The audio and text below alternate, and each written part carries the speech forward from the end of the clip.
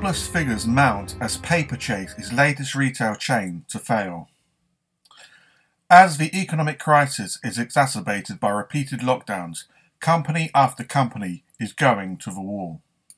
The first retail bankruptcy of the new year, stationery company Paperchase, had already been dragged through the restructuring mill back in March 2019 and now stands to see 173 of its stores closed and 1,500 of its sales jobs wiped out.